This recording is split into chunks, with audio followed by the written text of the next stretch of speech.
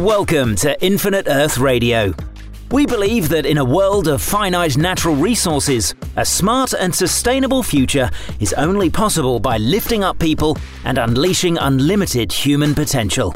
Infinite Earth Radio will not only help you learn from bright visionary civic leaders who are building smarter, more inclusive and sustainable communities, but you'll discover how you can bring these ideas to your community.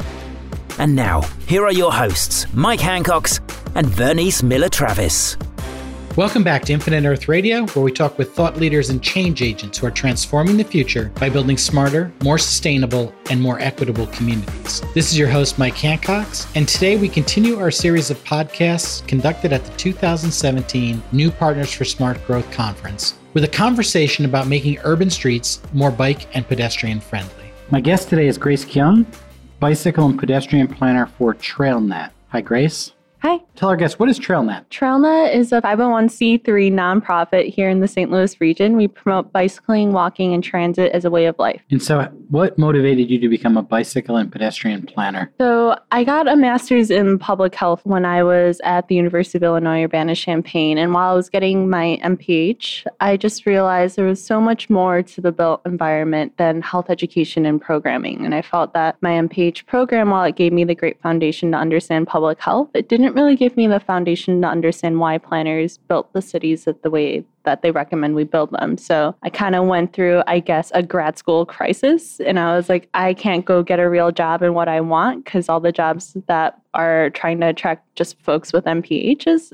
I was like, no, I want to be a planner. I want to be able to really physically change the built environment and have those tools and that background knowledge to do it. So a month before the planning program started, I got into the program. It was a really great deal. The University of Illinois has a great, astounding program. We're ranked third in the nation. And from there, I just started falling more in love with bike ped, active transportation planning. I really didn't want to ever be dependent on a car.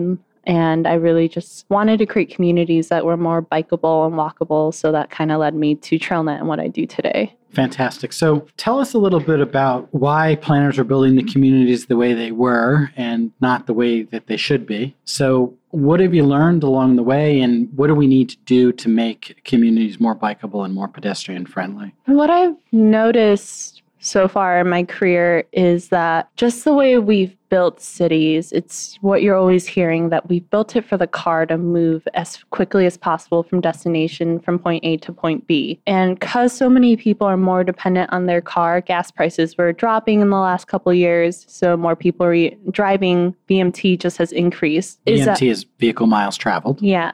And what we're noticing is that so has the pedestrian and bicyclist fatalities and motor-on-motor crashes have also been increasing over the years. So with how we've built our cities, and especially within the city of St. Louis, our streets are just overbuilt. We just have really wide travel lanes, and it's just what people have gotten used to. So more people don't feel comfortable walking or biking outside because it's not as safe. And then, of course, there's other reasons that go into why some people aren't choosing to walk or bike outside. But primarily from a street design perspective, there's just, because the lane is so wide, even if you're biking and trying to take control of it, it's still so wide, someone can pass you really narrowly, obviously. And even with walking, it's just our sidewalks are disconnected. St. Louis unfortunately has really good examples of what disinvestment looks like, and where it shows that if you are part of that vulnerable population, whether that's your race, gender, or socioeconomic status, that you live in a neighborhood that isn't walkable or bikeable because your sidewalk just end out of nowhere.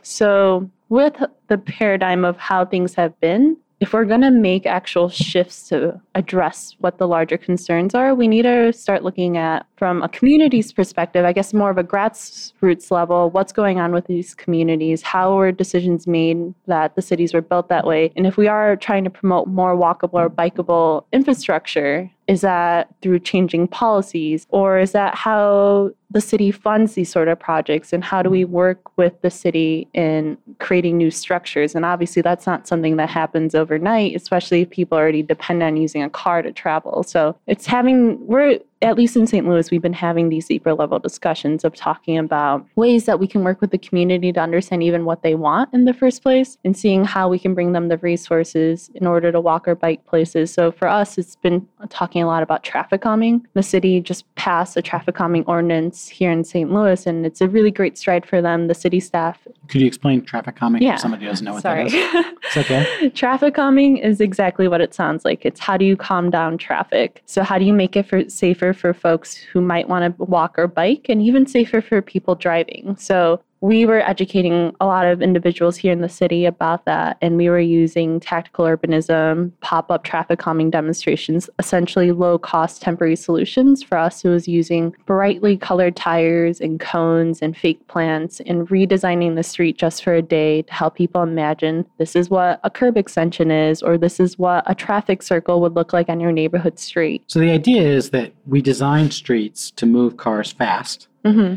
And now we want to design streets to slow them down. So narrow the lanes up, get rid of lanes, create, what was the term used? Curbs? Curb extensions, et cetera. So, and what you're doing is you're doing things that show people without the physical investment in infrastructure, what would this be like? Is that what you're saying? Mm-hmm. So these are the kind of things you're doing with the pop-up street calming exhibits or whatever. So really I want to step back to the bigger question, which I think you're starting to answer already, but you've got this dynamic where people want to live in more pedestrian-friendly communities. And there's a lot of environmental, social, economic, fiscal reasons that people living in more walkable communities is good for public health, for climate change, et cetera, et cetera. So how do you start moving from this? We spent the last 50 years plus building and building and building communities that were designed for the car. So where do you start to unravel that and start to move it back to making more pedestrian friendly? And it sounds like what you're saying is the first step is kind of informing the public and getting them on board with this is a good idea. Mm-hmm. Yeah, I guess it depends on if we're talking about a local or national level, though. Let's talk about the local level. Yeah. I think that's what you're dealing with, and a lot of our audience, we focus on what can folks do at the local level to move this forward. What's your strategy in St. Louis to move from where you are to where you want to be? Yeah, so TrailNet has been working on this for a while in the city of St. Louis. We've been here for about 30 years now as an organization. So there's a few different ways that we've gone around working with the city on this. Is that one, you have to look at your data and your statistics and understanding how large of a problem it is. In St. Louis, it's shown that 12% of fatal crashes involve people walking. In St. Louis, that figure is 36%. So nationally it's 12%? Yes. And in St. Louis it's 36%. Mm-hmm. Wow.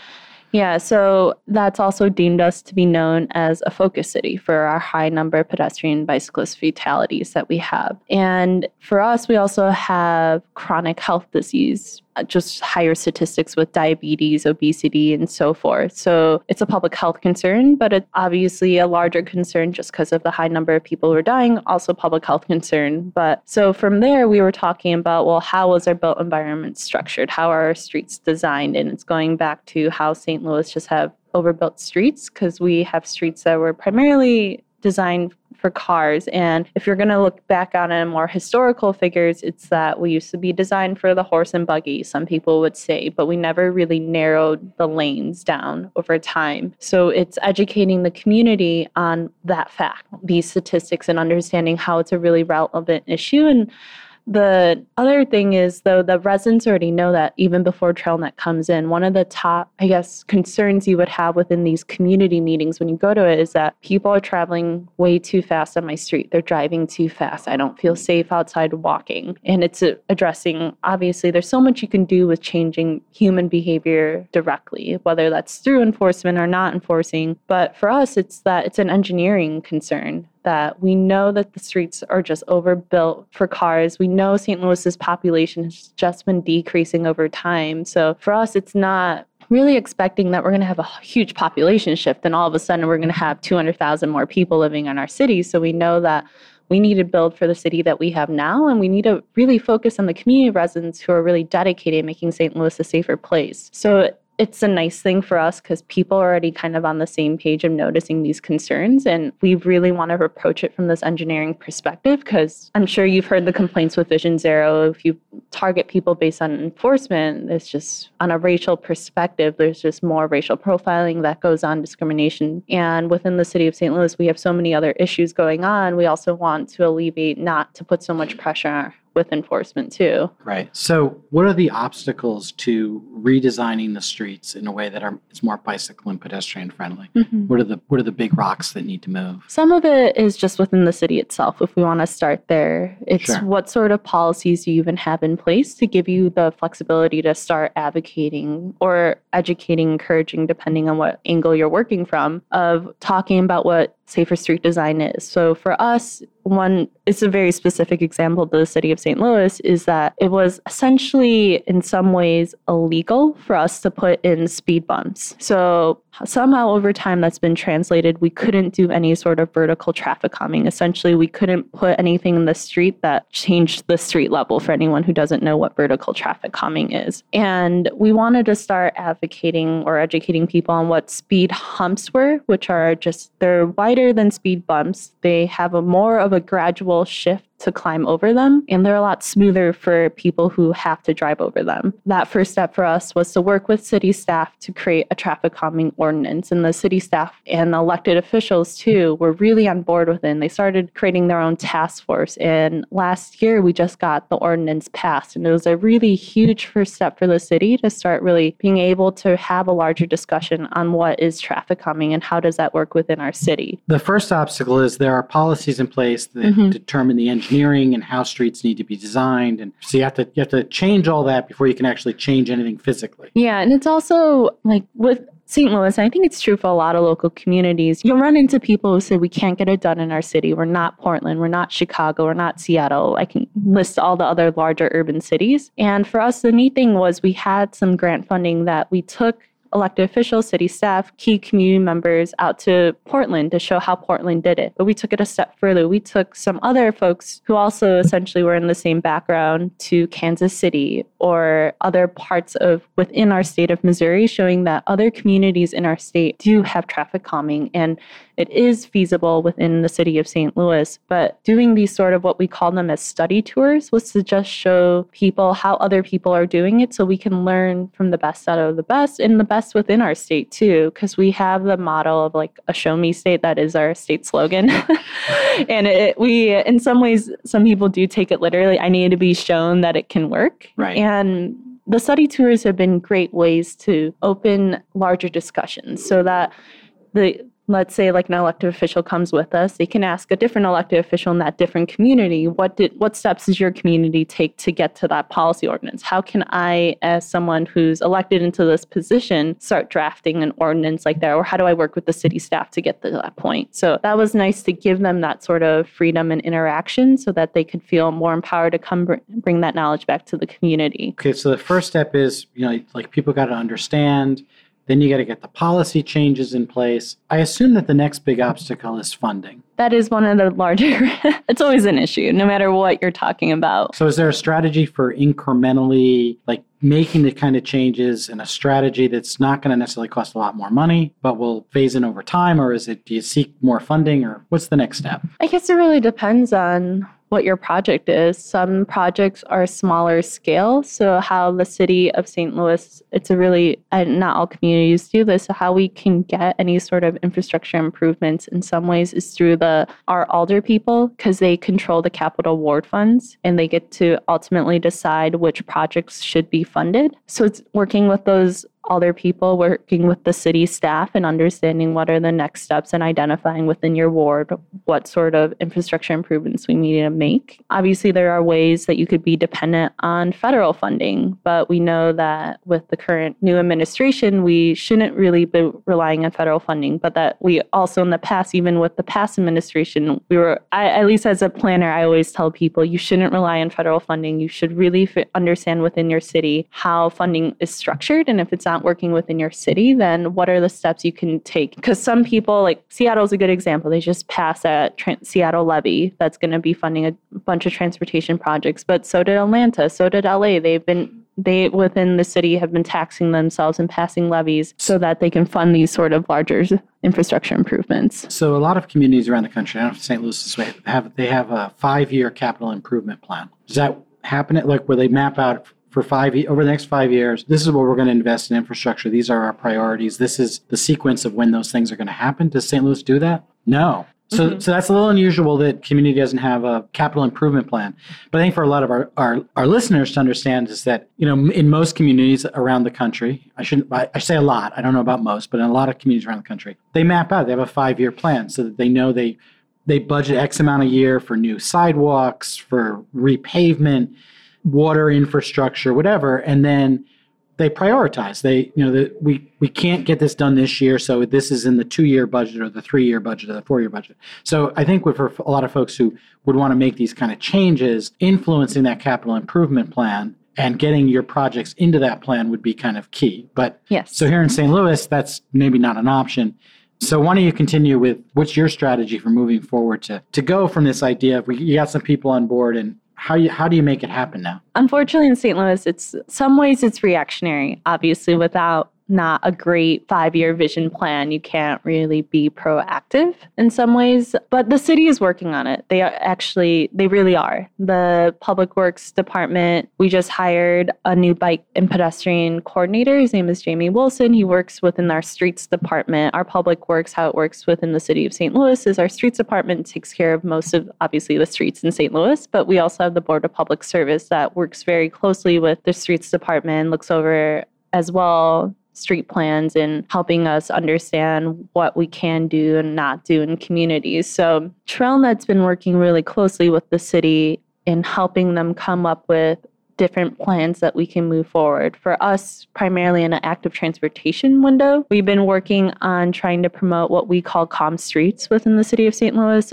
They're also commonly known as bicycle boulevards or neighborhood greenways within the city here. It was just more understandable to the public to rename it. So we've renamed it as Calm Streets. So we're creating this network of streets that have lower stress for people who are choosing to walk and bike, and using that as a connecting way. So we're working on a mapping project with the city for that. So that way it can help map where we're doing key traffic calming improvements. We're also working with the city on a new vision that TrailNet's trying to promote within the city of St. Louis, and that we're trying to create a 12-mile protected bikeways and walkways improvement plan. And that's just very new. There's no set routes at all within the city. We're about to start a community engagement visioning process that will be 18 months. And the city is fully on board with that as well. And there's also been discussions even within the city department with our alder people to talk about, we need to come up with a strong capital improvements plan. And we need to understand what streets we want to repave and what that schedule might look like, so we can start understanding what sort of budget we really need to be aiming for and how do we work from that. And TrailNet is hoping to be involved with that as well. But the nice thing is that things have been changing. Have they been changing as quickly as other cities? Probably not, but that's okay. We're also under a new mayor's race. So the city of St. Louis is going to be getting a new mayor within the next couple months. So that, of course, will always impact things as well, because it depends on what the new mayor's priorities are. So where can folks go to learn more about TrailNet? They can go to our website. It's trailnet.org. It's TRAILNET.org. And so this may be the same answer, but if I'm a community and I want to learn more about how to become more pedestrian and bike friendly, what are the things I should be thinking about? Is there a resource for that? Would that be your website, or is there some other website you would suggest people go to? For getting involved locally, TrailNet's a really great place. We have a few different efforts we've been doing within the city. One of them is we have a Walk Bike Ambassador program. So what this Walk Bike Ambassador program does is to educate people on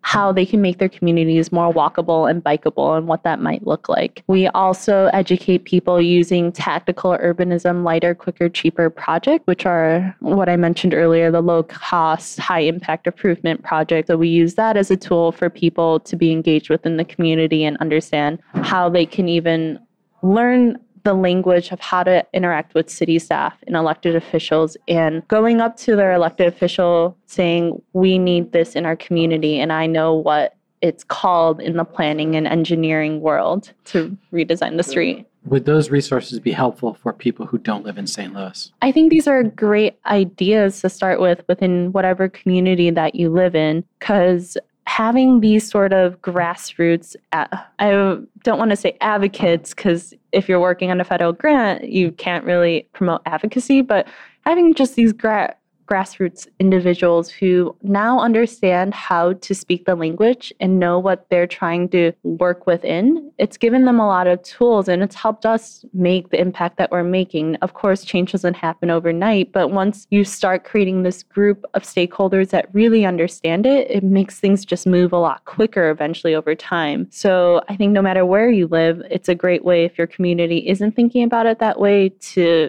use these sort of methods. And there are other really great resources out there nationally and best practices and great community engagement tools as well. Anything you would suggest? If you're someone who's never really looked at street design or bikeway design guidelines, NACTO, the National Association of City Transportation Officials, is a top-notch guide to start with. There are a lot of different resources out there. If you're a planner, American Planning Association has a lot of different policy guides to take a look at. If you're a public health professional, it's the same thing. Public Health Association just has a lot of different efforts as well. But the neat thing is, on a more national perspective, there's been a lot of deeper discussions about this as well, of how do we create healthier communities, places that people want to live in, and use a lot of the resources that already exist to build up and impact the local level. TrailNet was really fortunate that we got a grant called Plan for Health. It was the whole purpose of bringing together planners and public health professionals. And it was funded through the CDC, and APA and EPHA helped us implement the programming that funded our tactical urbanism project. Grace,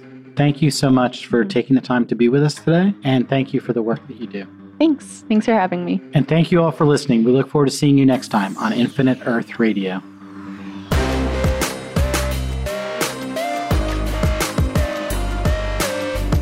Infinite Earth Radio is a podcast produced by Skio in association with the Local Government Commission.